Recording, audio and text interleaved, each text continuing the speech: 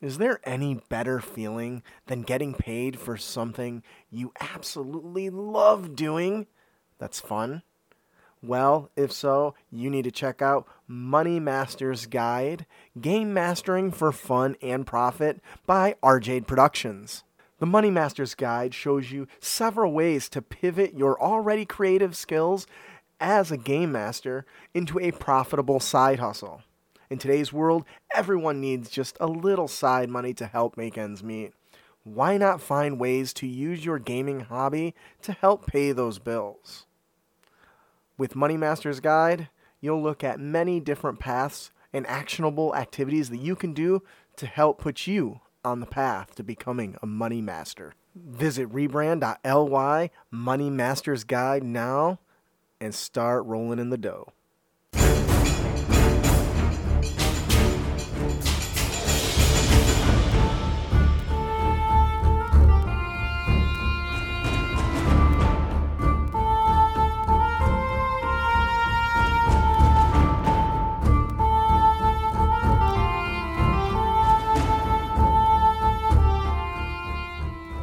Hello and welcome, heroes, to the Crit Academy Unearthed Tips and Tricks. I am your host, Justin. I'm your co-host, Ian. And I am your co-host, Brandon and Damien. His baby's so adorable. We hope to inspire you with creative content that you can bring with you on your next adventure. Tonight, we've got some really great stuff for you. Our monster variant is the Arctic Gnome Tinkerer, a.k.a. Papa Smurf gonna whoop that ass. Whoa, whoop that ass, bitch. It totally looks like him. So the origin stat block for this thing is going to be the Imp. It's a CR1. It's going to lose its shape changer, its Devil Sight, its Sting, its invisibility, and probably Fly. The new features we're going to give it, obviously, we're going Arctic here, so it's going to have cold, which is great. We're going to give it the Gnome Cunning, which gives us the advantage on saving throws, Dark Vision, Tinker Tools, proficiencies. Here's where it gets interesting. We're giving him Ice Walk so he can battle against enemies, swoop down, and not have to worry about slipping on ice, because they're experts, right? We're going to give it a Frost Brand Battle Axe. So not only does it do regular slashing damage, it also does 2d6 cold damage on top of it. Woot woot. If you're a dungeon master, this is an opportunity to introduce the Frost Brand weapon to a player that may want to freeze them in hell. Now, of course, because he's ice-based, we're not giving him Fireball, we're not giving him rocks, we're giving him snowballs to throw at people, right? So they get to make make ranged spell attacks. And it does if they are fighting, if they're hit with it while standing on snow or water, their movement is reduced by half. For one round. I realize it doesn't actually say that here. And then this is where the Tinkerer gets fun. Dude, really? It's going to be yeah. What? It's going to be able to create a frigid construct. The Arctic Gnome targets a pile of snow within 10 feet of an unoccupied space that creates a homunculus stat block made of snow that does cold damage instead of poison damage. The construct is under the gnome's control, and the gnome can have no more than 3 under their control at a time. What do you boys think about that? It's a fucking snowman. It's fun. Well, it is getting that time, right? Oh my god.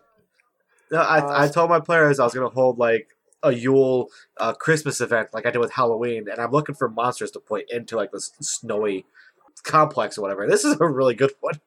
We wrote, I wrote one a long time ago with one of our patrons that actually has like a sing-along opening. Oh my god. Do you remember that? Yeah. Oh, there's Frosty. What do you think, Ian? Just the fact that this one gnome can suddenly make its own party and suddenly be that much more dangerous is awesome. Especially if the gnome knows the players are coming and has prep time. Yeah, it's great. It is worth noting that when I published this to our patrons, I made them any alignment. And I do talk about how they are roaming tinkerers and like to fix stuff. So they're typically pretty good. Sure. But they can be pretty douchey if they want to be, especially being able to create their own snowman armies. So yeah, that'll do it for our monster, the Arctic Tinkerer gnome. I just don't like the other artwork that you used. You don't like my artwork? It's gonna give me nightmares. Come to Papa. Come to Papa. Yeah, Alicia put that up. That's pretty funny. All right, Brandon, shit. would you like to tell us about our encounter? Our encounter this week is laughter is not the best medicine. Finny, a dwarf priest seeks a group of adventurers to recover a powerful artifact stolen from his temple. The item is a gift from the temple's deity, a staff of healing. Ooh. Upon tracking down the staff, they find it in the hands of pirates of the Azure Sea. Azure means blue. Yes, it does. The pirates, led by pirate captain, that's the stat block you'll be using, Brine. However, if the party should engage in diplomacy with Brine, the party soon finds themselves facing a moral quandary. Nala, Brine's sister, is suffering from cackle fever. Is that a real disease? What? Is that a real disease in D&D? Mm-hmm. Oh. It is now. Yes, it is.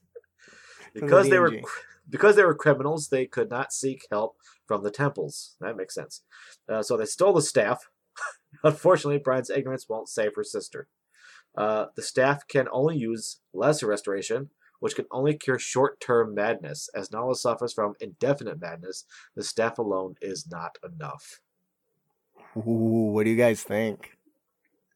Making them do more work to solve the villain's problems. Go! Yeah. Short-term madness. Would you say that like lesser restoration could cure the indefinite madness for like an hour, but then it just like fades? No. No, Nope. so it's just not at all. I wouldn't. You need greater restoration or some sort of special ritual to do that. Yeah.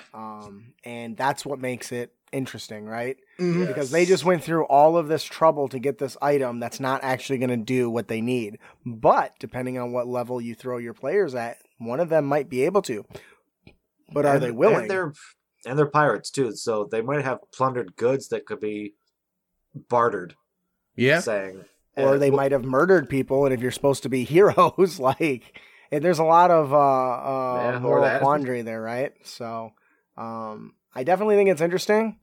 I wouldn't be surprised if the players didn't actually take the staff back to the priests, because players are douchey like that. But I think it's interesting to give them a powerful magic item that they're then supposed to give back to somebody.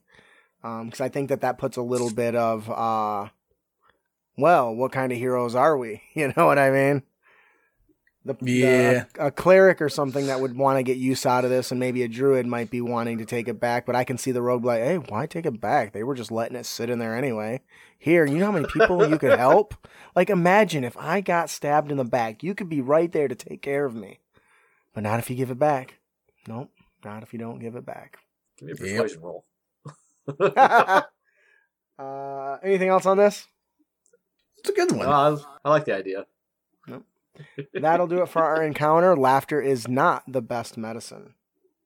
Ian, would you like to tell us about our magic item that comes from the second Black Dawn 5e adventure? If you've not picked this up, you need to. This is one of my favorite adventures. It's really, really well done. We have the Candelabra of Candor. It is a uncommon, wondrous item, and it requires attunement. When all the candles in this 8-armed candelabra of pure gold are lit, it creates a 15-foot sphere emanating a zone of truth, as in the spell, centered on the candelabra. The effect lasts as long as the candles remain lit, and the candles themselves last about 8 hours if not extinguished. Once the candles are extinguished, the effect ends and cannot be used again until the next dusk. New candles can replace the old ones when the old ones are used up, as the magic lies within the candelabra itself, not the candles. What do you guys think about this? I find it interesting that something just requires attunement, but it still can be a useful tool nonetheless. I would agree with that. I really like this because something that we don't see enough of in more common adventures is magic used to ensure equality. So merchants can easily have the wool pulled over their eyes by a cheeky spellcaster. But with an uncommon magic item like this, as it's uncommon, can make it so that they can't do spells and be dishonest while trying to purchase goods. Though I can totally see a douchey merchant putting it right at the door, so everyone on one side of the bar has to be honest, but not the other side. Yep. What do you think, Brandon? I like this specifically because once the players realize that they cannot lie, or they're starting to feel like, oh, there's a spell in here, they're not going to be able to easily discover what's doing this. They're going to be looking for like some sort of an orb or a glowing magical item sitting next to the merchant or something. They're not going to be looking for a not candle a bunch holder. of candles. Right, Nope. for sure. That's actually I love how what is it, innocuous? Is that the right term? How hidden. yeah, Innocuous. like it's just hidden in plain sight, right? I really like that, and I like stuff that is used for more than just blowing shit up, which is usually what most of the magic items on the show are about. I think another use you can get out of this is intimidation in such a way. He says it's got 8 candles, right? What Mhm. if you are telling somebody who you're trying to interrogate, it's like, we're going to give you a chance, okay? If you don't tell us the truth, we're going to do harm to you or something. And maybe like, as you're slowly lighting the candles, every time you light one, that arcane power can be felt getting heavier and heavier. The person doesn't know what it is until you finally light that 8th candle, and it's just like, shit. I'm going to get you one way or another. I think that's really interesting. I never thought of anything like that. I also just think it'd be funny carrying one of these things around and just listening to people stop in the middle of conversation and say, well, yes, this item is absolutely half the price I'm trying to sell it to you for.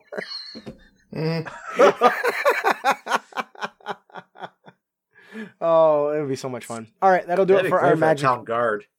Oh, yeah, just carrying that Going from around door instead to- of a torch. From door to door. Hey, were you here last night? No. Okay, cool. Were you here last night? Yeah. That's interesting. I like that, giving them little tiny candelabras of Condor, but they're little torches of honesty that like 5 feet, and they go and interrogate people with them. Ooh, that's got the makings of like those clerics that want to kill all arcane casters. Can you cast magic? Yes. Oh, damn. All right, that'll do it for our magic item, the Candelabra of Condor. If you enjoy our show and you'd like to, and you want to help support us and keep the content going, this show does take a lot of work. Please consider joining us on Patreon. We offer a number of rewards at all tiers for all price ranges that can best fit your budget to help keep the show going as long as we can. You can head on over to patreon.com/CritAcademy and check out some of the rewards and see what you like. Our Dungeon Master tip of the podcast is campaign lists. Now, keeping track of what's going on in your campaign can be tough, right? Keep the story of the adventure and the whole campaign in mind, and keep it in a list of things that can happen to drive the story forward. If the adventurers decide to wander off in an unexpected, place, you might end up missing one of the prepared maps or some random encounters. Pull something off your campaign list and tie the whole excursion to the broader story. Sometimes we forget when players go west when we want them to go any of the other 3 directions, that we forget to find to try and tie it back to our adventure. As we mentioned in our main topic, the adventure structure, when they do that, make sure you have a list of things kind of prepared ahead of time in case things go wrong, right? You can have short little detailed plans of if they go somewhere else, how can you tie it back? And a short little list is a really, really great way to do it. Even if it's just like a random encounter that might happen along the roads where they spot, they decide to go west and you wanted them to go every other direction. They're camping and, maybe there's a couple lights passing by that might draw their attention and they might snoop up and just hear a discussion between, a set of guards from a neighboring, kingdom that or you're at warfare with, right? It ties it to the fact that your overall story's got this war going on, but it's not really a direct, decision that they made to run into it. It's just kind of a passive event. And by tying them, then that feels like you're not wasting as much time doing random stuff, especially if you can kind of control the flow of the story. What do you guys think? I think it's also a good point, too, that you're not going to think of everything as a DM as hard as you try. Yeah. So but that doesn't mean you can't document all the possibilities, because even if they don't do them now, that doesn't mean you can't revisit them later. That's true. I like that. I try to keep track of what the players do, and it's difficult, especially when you ad-lib most of it. Yeah. That's why you need to keep, even if it's just a little list of key bullet points, right? Mm-hmm. That's usually what I do is in a notebook. Mm-hmm. I use the notebook for keep track of initiative and all that stuff and some names. And on the back of the notebook, on the back pages, I write down the session, so-and-so. This is a gist of what happened. That's the most I can really do. And being able to tie even just a single element to an ongoing stories will actually build the player's confidence that you actually had the whole thing planned out no matter what they did, just because it's connected in one capacity. So keep that in line, in mind, and a short list of, oh shit, well, this is going here now. And roll with it. Yep. Roll with it. Yeah. Always a good tip, because it's always kind of interesting to read your old notes and go, oh, I can touch on this again. Yeah, absolutely. That is such a great addition to that. Things that may have been passing before might be able to come up, right? Mm-hmm. I've written a lot of things down that the players talked about. Like, oh, what if this happened? What if that happened? The whole oh, it's there now type thing. Mm-hmm. I have like 2 pages dedicated to stuff that they've said that I'm going to put in the game at some point. That's awesome. Always makes them feel really great, too. It's like, oh, I talked about this. I knew this was going to happen. But you never tell them that you made it up, right? No. Or that you stole it from them. Like, they got an NPC that they're loving right now. His name is Merlwyn. And he's this crazy old wizard who lives in a janitor's closet that teleports to a sanctum out in the astral plane, which is where he lives. Bunch of magic items and stuff. And he's crazy, but he's a very helpful NPC, and they love him. And so he's got a closet of Narnia in there? Yeah, he does. He's got this little magic doorknob that he puts on any wall, and when he opens it, it opens to his thing, and he just that's cool. It. Nice. But, did you ever see that short flick, The Room? Was a lot like that. They had a key, they stick it in a door and think about where they want to go, and it just, as long as there's a door there, it goes there. Oh, they're so cool. Yeah, it's really good. But one of them said, it turns out that Marl is a villain. You're like, would you shut up? It's like, nah, it's just a joke. And I'm sitting there behind the screen going, that's a good idea. How can I do this? So yeah, it'll happen eventually. Maybe he'll be the next guy. That's great. All right. That'll do it for our Dungeon Master tip. Campaign lists. Tie that shit together. I bet that'll work really well with Obsidian. Yes, That's what Obsidian is designed for. If you're not using Obsidian as a Dungeon Master, you are Obsidian Portal, out. Yeah. No, not Obsidian Portal. Oh. The program, Obsidian. It's Obsidian.md. It basically creates like a balloon of connecting masses together, and you can link everything together. And you can like zoom out, and it looks like it's crazy. Gotcha. All right. Our player tip of the podcast is don't be a dick. And you can avoid dickitude by being the moon web slinger power. When it comes to combat in D&D, some players seek to optimize pure damage output. This often leads more tactical aspects of the game on the table. As a Circle of the Moon druid, you can create particularly powerful tactical combo using the Fog Cloud spell, which basically pretty much can blind anyone inside of it, right? Which means disadvantage on attacks. Yep. If you then shape into a creature with blind sight, such as a giant spider or ice spider queen, you can see 10 feet with zero problems because you have blind sight. This basically allows you to attack with advantage as well as retreat without provoking opportunity attacks. Now, I'm sure you'll want to bring your party and your friends along, and they can't see in there either, but you can go in and drag out 1 or 2 enemies out of the fog at a time with your allies and their actions readied. So as soon as the enemy exits, bam, they're all mauled. And fog is not the only option to use this with. You can also use like darkness, for example, too. There's a few ways you can execute this plan, but it's a good one. Yes. Especially if you got somebody that can see in the darkness, and that can kind of offset it. But this is definitely what's really cool is you can spider web everything in the area, and then they can't leave. So now they can't see, and they just slowly die. What do you guys think? That's smart. That's a really smart play. Yeah. You just walk into you gotta be tactics. Go to the fog cloud and just like, gotcha, bitch, and you drag them out. They're like, no. And the enemies don't see nothing. They just hear the flailing and dying wails of their allies. Yep. Oh my god. Ready to action, I think, works really, really well in a situation just like this, though. Yeah, if you can get everyone on board. Yeah. So, anything you'd like to add to this? I mean, it's a straightforward tactic, so I like it, and it promotes teamwork. Yeah, that's fucking teamwork, which we need more of. Mm-hmm. Yeah. All right, that'll do it for our player tip of the podcast. Don't be a dick.